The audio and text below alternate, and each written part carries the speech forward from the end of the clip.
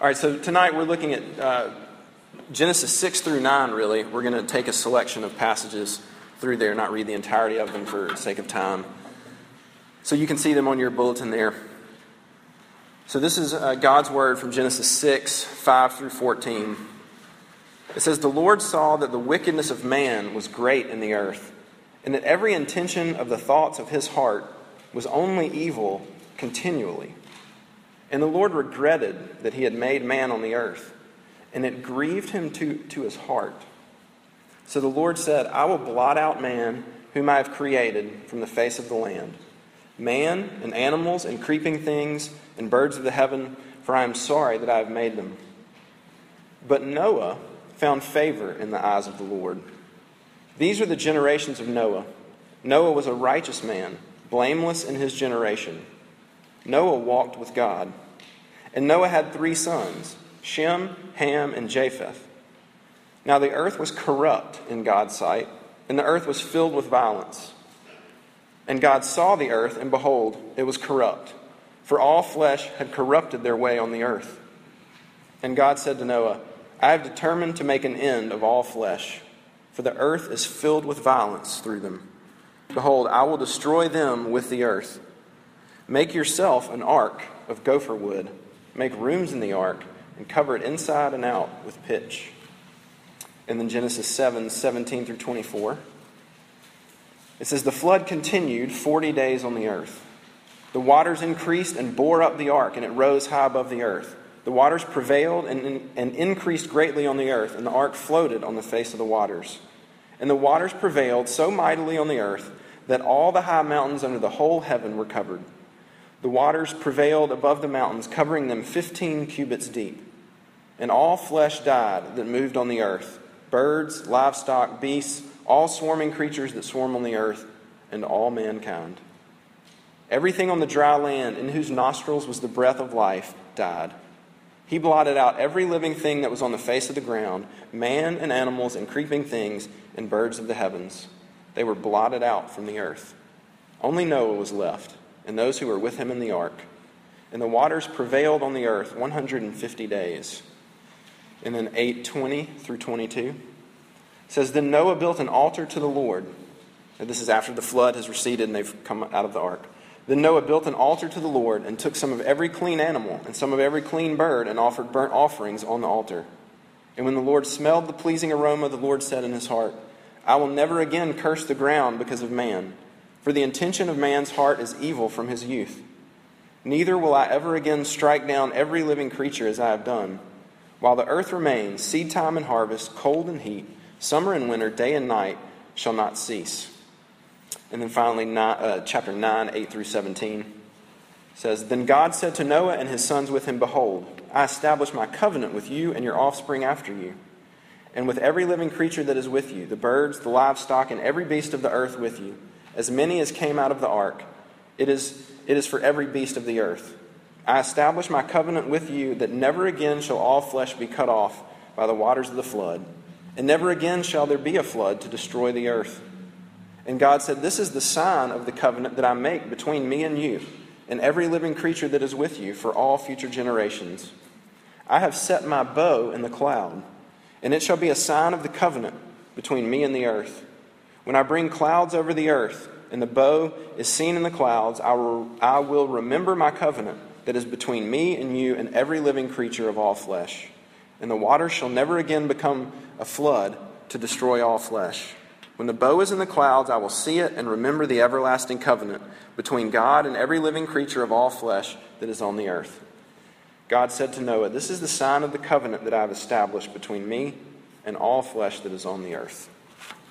The grass withers, the flowers fade away, but the word of God stands forever. So let me pray for us before we consider his word further. Heavenly Father, we have just read parts of a very sobering story, of a true story, one of your judgment, one that we might have a number of reactions to, but one that no doubt we need help understanding.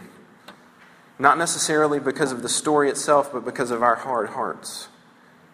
So, Father, would you please, as a good Father, as a gracious God, would you give us your Holy Spirit here tonight to illuminate your word to us, to open our hard hearts so that we might believe, and our blind eyes so that we might see. We ask that in Jesus' name. Amen. All right, so last week, struggled with the opening illustration, i.e. didn't have one. And so this week, we're going to sort of take a little bit of a different tack. This could go well or it could go poorly. We'll see. All right, so maybe when you were growing up, if you grew up in church, you very well might have learned some sort of song about Noah's Ark, right? Maybe some are coming to mind. I hope so. One of the ones, at least as best as I recall, I remember. And then I got the lyrics off, the internet like everybody else would. So, can you fill in the blank? The Lord said to Noah, there's going to be a floody. Okay, all right. This is at least going to work a little bit. All right, get my children out of the muddy. The Lord said to Noah, build me an arky.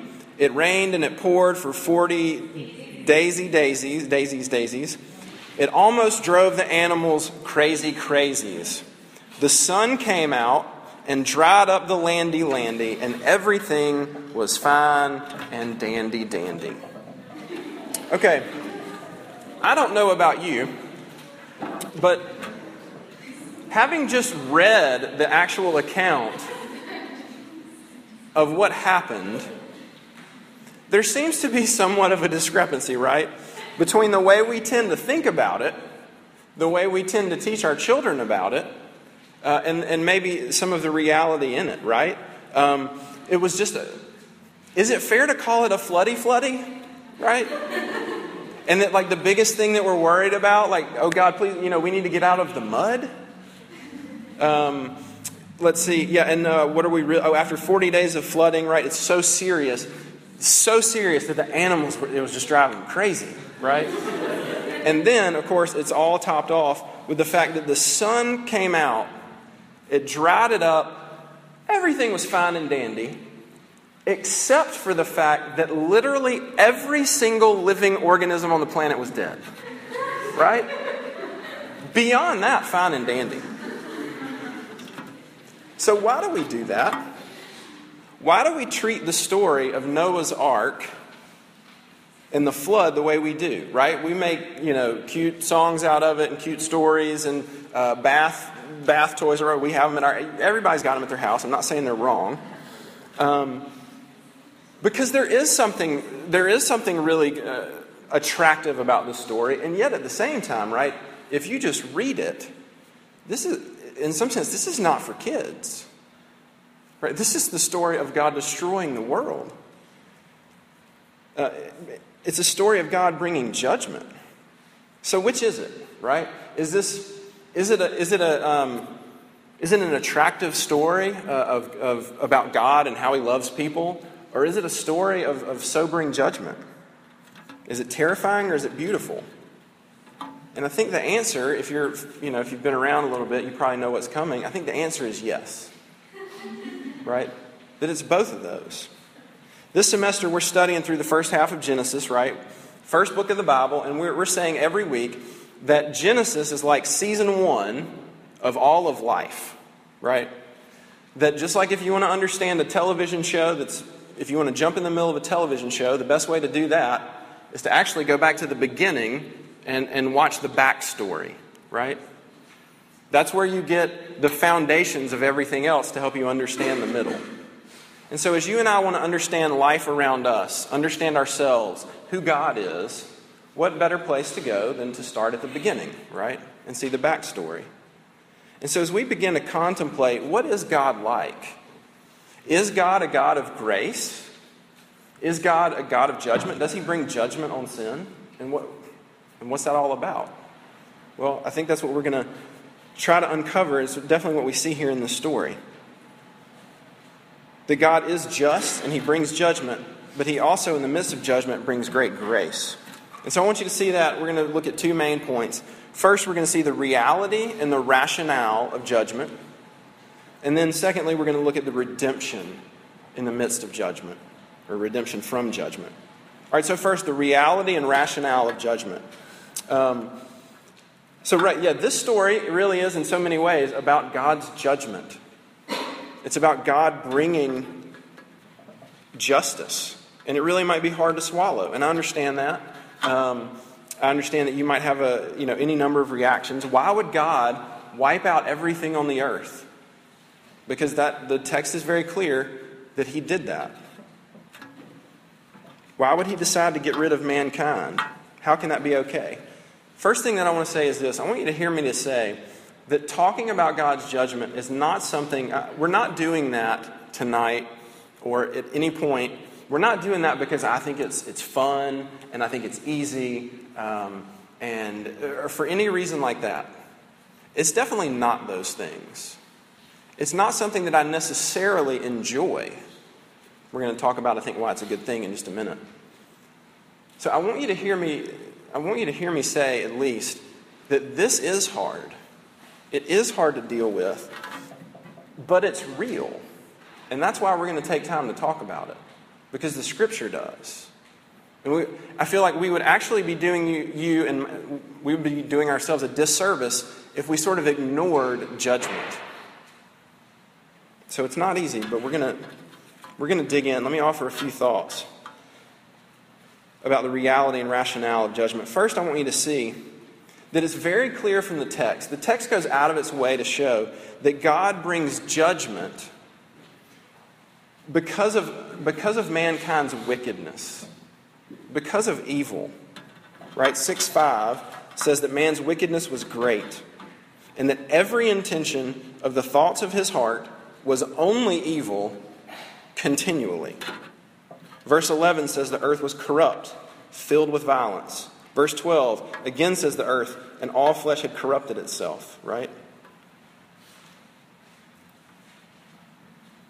The text is going out of its way to show that, right, think about what we've learned earlier in Genesis, that God built mankind to be his image, to rule on the earth.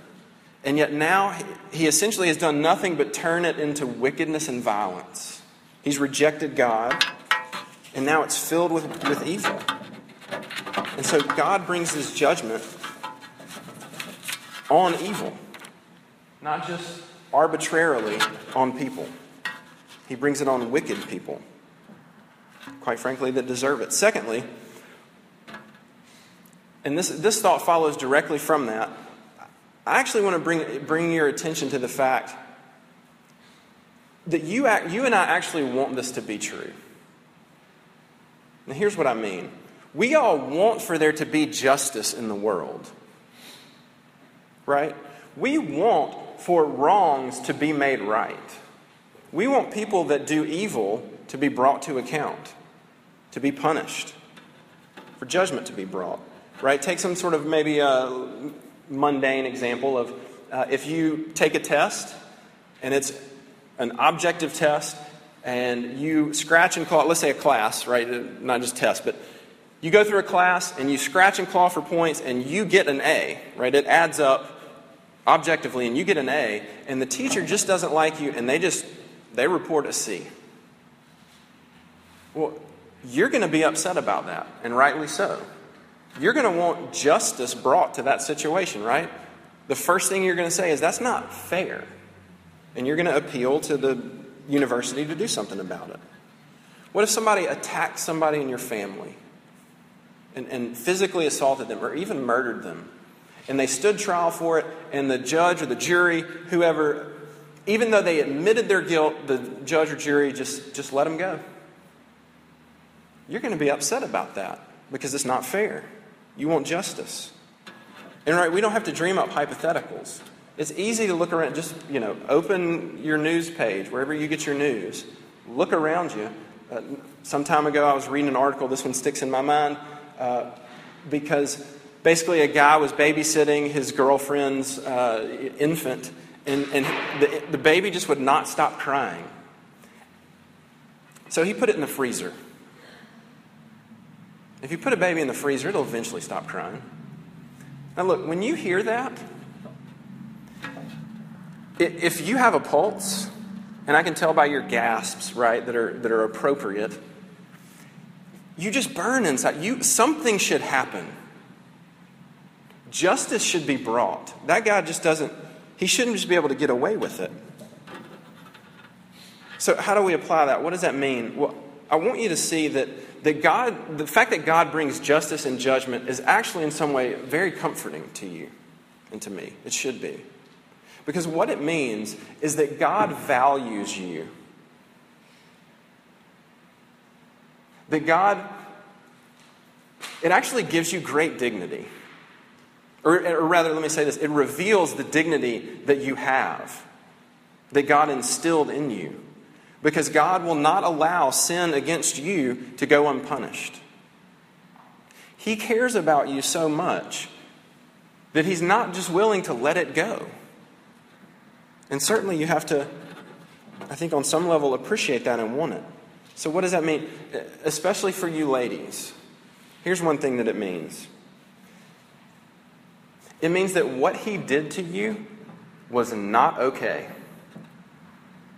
That God does not think it's okay, even if it seems like He got away with it. And maybe in some earthly sense, maybe He will. But it means that God looks at you, even though when you're tempted to think, evidently, God doesn't care. Maybe I deserved this. The fact that God brings justice, right? I want you to see that it was not okay with God. He brings judgment. Or maybe you've been sinned against by your parents, by your friends, people that are close to you. I want you to see that God's judgment says it's not okay. I care about it a whole lot. You're such a big deal to me that my justice will come. It's not okay for somebody to treat you like that, abandon you like that, treat you like you don't matter. All right, so I hope that you see that we all want justice on some level. But if you think about it, right, it's not too hard to see that comes with a problem. Because we always want justice for evil done to us. But if judgment's going to come, and it's going to be just judgment, just justice, then it's going to have to come for us as well. And because we're all sinners, because we all have violence in our heart, then judgment is going to come for us. And I want you to think about this. Judgment is always going to be proportional to the person, to the offended party, to the greatness of the offended party. The amount of judgment and justice that's going to come against you as an offender is going to be proportional to the greatness, so to speak, of the party offended. Think about if you punched one of your roommate, your classmate, one of your peers. That's not a good thing to do. Don't recommend it. But if you punched one of your peers, it's possible that you don't suffer any consequences for that, right? Like you could talk about it and they could say, it's okay, I get, and you talk it over. But imagine if you went and you were meeting with the dean of your department and you decided to punch your dean. You're going to experience some consequences, necessarily. You might get suspended, expelled from school, possibly arrested, something like that. If you punched a police officer, you are going to jail, right? Like that's just going to happen. What if somehow you had the opportunity and you punched the President of the United States? It's not funny. Come on, people. What's going to happen? Well, you're going to disappear. We're not going to know what happens to you, right? Now, it's the same act, right? The exact same act is going to result in different judgment on you, and it's based on the sort of greatness, in quotes, of the party that was offended. So what if we're talking about, right, hopefully you see the point, what if we're talking about the creator of everything? What if we're talking about offending a God that is holy, holy, holy? That somehow, whatever it means, that He's so perfect that He dwells in light that you can't even get near. Because the Bible's clear that all of our sin, even when it's against other people, is ultimately a sin and offense against Him. So that means that judgment is going to be severe. Right? And I think that begins to bring judgment a little closer to home, right? That judgment is not just for those people over there or the really bad people or the people that do the really bad things, right? That it's judgment for those with violence in their hearts, right? Did you notice that? That it's the things inside of us, right? God says it's the inclination of man's heart is always evil all the time. And so if you begin to look at your heart, if you begin to take stock on the inside, I don't think it would be too long before you begin to see the root of violence and hatred and evil in your own heart, right? Now, granted, it may not look, manifest itself in some sort of terribly overt, violent action. But the root of it's there. When you look at somebody and you think, what an idiot. When you mentally write somebody off. When you pass along that little piece of gossip, right? You're doing violence to them. When you hear about something bad happening to them and you just sort of enjoy that a little bit. That's the root. That's the root of violence. And all that can be happening on the inside while our outside looks very nice and presentable and very Baylor, right? Very on the up and up and everything's good. But we're no different. You and I are no different than the people in Genesis 6 before the flood. We deserve judgment and it's coming. And the flood is coming. And again, in some sense, I take no pleasure in saying that judgment is coming. But it is. The New Testament bears that out. In fact, it uses Noah and the flood in several places to talk about the coming judgment of God.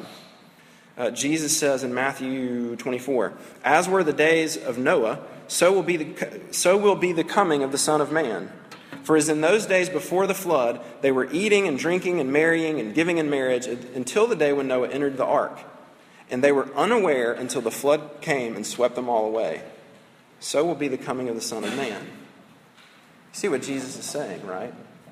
That there is an ultimate judgment coming.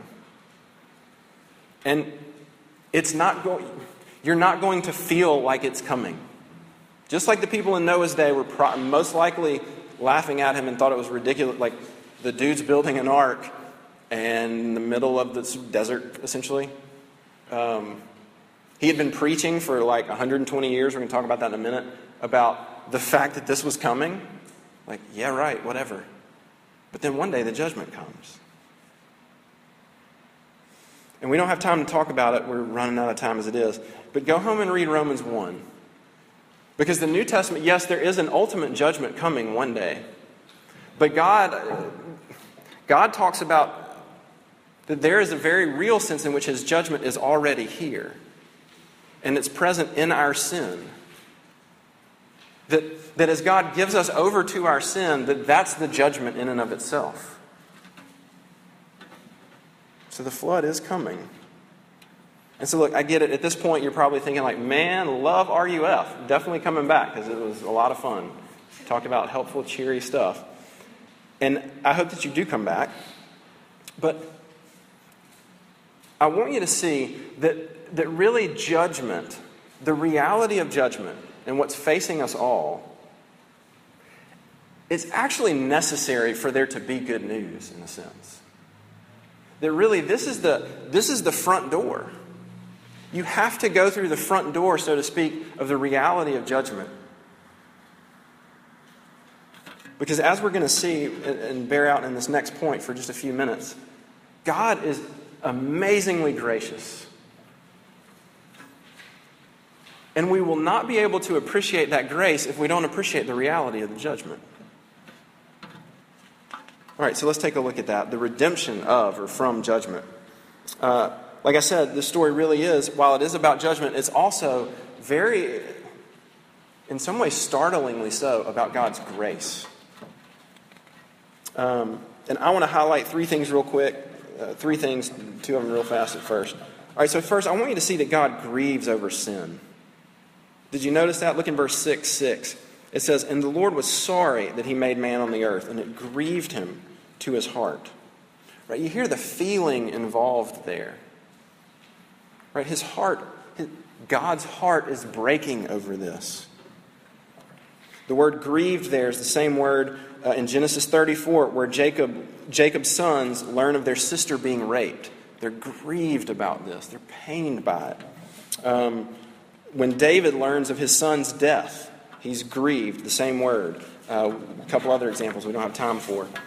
But you get the picture, right? That God's heart is broken over judgment. Right? Think about, quick illustration. Imagine if you were the parent, the guy that shot up the junior college in Oregon, right? He killed 9 people. Apparently his mom was at home and somebody, watched the news and knew her son went to that school. And so she goes up and, tells her neighbor, hope your son's okay. Can you imagine if you're the parent? And not only do you find out your son is dead, but he's the one that caused all that. Can you imagine the grief? Right? Can you imagine the grief over his life and just how he's just wrecked it, what he had done with his life, how he had inflicted so much pain on other people. Right? You get the picture. And so what I want you to see is that God doesn't step into this lightly. God doesn't bring judgment just sort of from high on his throne and just sort of pass it out, sprinkle it down and just, no big deal. Got out of line. Yeah, I think we can tend to think that God sort of almost waits for us to step out of line. Right? Just put one toe and zap, right? And it's just hilarious to him. That's not the picture of the God of the Bible. It's a God that grieves over his judgment, grieves over sin. He actually feels the pain of evil and judgment, maybe actually even more than we do, and we're going to end with that in just a minute. Secondly, very quickly, we've got to hurry. I want you to see that God is patient in his judgment. Where? From the genealogy in chapter 5, we can see that the flood takes place about at least about 1,700 years after Cain killed Abel. 1,700 years at least. It might have been a lot longer. Secondly, like I mentioned earlier, 2 Peter 2 tells us that Noah was a herald or a preacher of righteousness. And it seems pretty clear that for 120 years, Noah went around preaching about the coming judgment and repent and turn to God. So it's not like God didn't tell people. And then lastly, the covenant that he makes, right? Again, Peter brings it up. He says, "The Lord is not slow to fulfill his promise, as some count slowness, but is patient toward you, not wishing that any should perish, but that all should reach repentance." And then in verse 10 he says, "But the day of the Lord will come like a thief."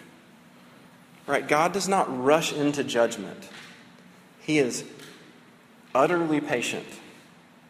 He is very measured because he wants people to repent and turn to him. He takes no pleasure in the destruction of the wicked.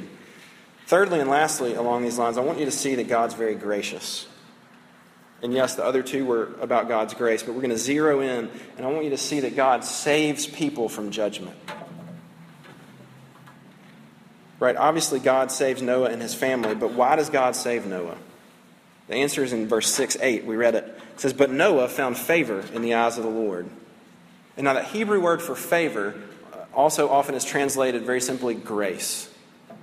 Noah found grace with God. Right? A lot of times you hear this preached, and it's something like, you need to be like Noah. Noah was the best guy that there was, and that's why God saved him. Looks around, I got a lot of bad people, I'll take the best one and just work with it. And so you need to be like Noah. You need to have be faithful like Noah. And sure, while you should have faith like Noah, what I want you to see is that Noah was a sinner just like everybody else. Right? If you don't believe me, read the next, or was it chapter later in chapter 9. So God wipes everybody off the planet to get rid of sin. And yet Noah and his family are still there. And when they get off, there's this weird incident where Noah, think about this. Noah did the whole ark thing, right? God shut the door on the ark. God himself shut the door. He experienced all that. When he gets off, he gets hammered out of his mind, lays in his tent, drunk and naked. And it's clear that he has sin in his heart just like everybody else. But the New Testament, Hebrews, tells us that Noah, it says, Hebrews 11:7 says, Noah became an heir of the righteousness that comes by faith. So what was different about Noah? In one sense, nothing. But he looked at God. He looked at God's offer of grace. And he took it. He took refuge in God. He saw that the flood was coming for him, that he did deserve it, and that he needed refuge, he needed saving. All right, but if you're thinking critically, you might realize that still leaves us a problem, right? Still leaves us something unresolved. Because if God takes sin so seriously that he won't let it go unpunished, that he's always going to bring judgment on evil. And I just said that Noah is evil just like everybody else, but he found grace because God is gracious. And then Noah didn't do anything, he didn't bring anything to the table to fix that. So how can God just do that? How can God just forgive Noah or forgive us? And the answer is that the flood is not the most dramatic example of God's judgment. That God is actually going to do something, from Noah's perspective then, God was going to do something even far more dramatic than bring a flood on the earth and bring judgment that way. He was actually going to, because Noah didn't fix the problem, did he? Right? Noah wasn't the Savior, but he pointed to the Savior. Right? We've talked about the seed of how God promised a hero was going to come. And he's going to come through Noah. The first hint of it's in 8:21, where Noah gets off the boat and he offers a sacrifice. He offers a sacrifice because he recognizes that God is a God that accepts a substitute. And then God puts the bow in the sky, right? Now what's that all about? We think rainbow, and it was a rainbow, but the text just says, my bow, right? To Noah, to anyone in that day, that a bow is an implement of war. It's like bow and arrow, right? And God is showing Noah, I'm taking a symbol of my judgment. I'm taking the picture of my war against you. And I'm going to hang it up. So that my judgment is not pointing at you anymore. Because people can't fully bear his judgment and live. And so God was going to have to take it for us. Right? And so the fulfillment of that promise of the hero comes through Noah's great, on and on, great grandchild, Jesus. Right? Jesus is the fulfillment of the promise. So in other words, God had to come himself. The flood didn't do it all. God had to come himself and take the flood. The more dramatic event is when Jesus hangs on a cross and he takes the full weight of the flood on himself. For me and you. He took every drop so that you and I can find ourselves wrapped up in him. Gosh, we don't have enough time to finish all this.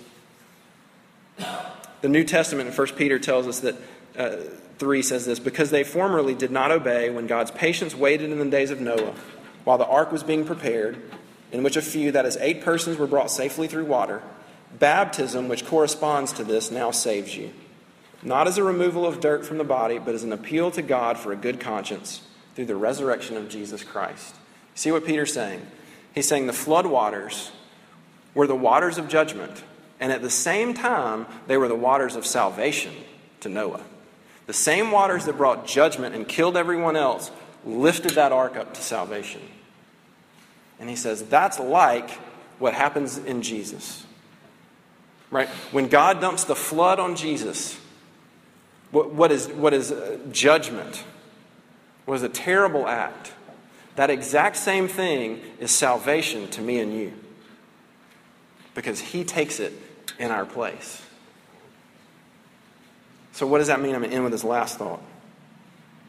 It means that if you're in Christ, that if you find yourself in him, right? The Bible says that a lot. In him. If you trust him in faith, it means that when your conscience rises up and accuses you, and it says something like, you know you're a pervert. You know you're a liar. You know you're a drunk. You know you're whatever. And you can hear the flood waters coming. Right? When your conscience rises up and you hear the waters of judgment coming, if you're in Christ, it means that those flood waters will not touch you. Because they swallowed up Jesus. And they will not touch you. Because the same thing that was judgment for him is salvation to me and you. And that's an offer to you. That's an invitation. I hope you'll take it. Let me pray for us. Father, thank you for that truth. And for the reality that we can find ourselves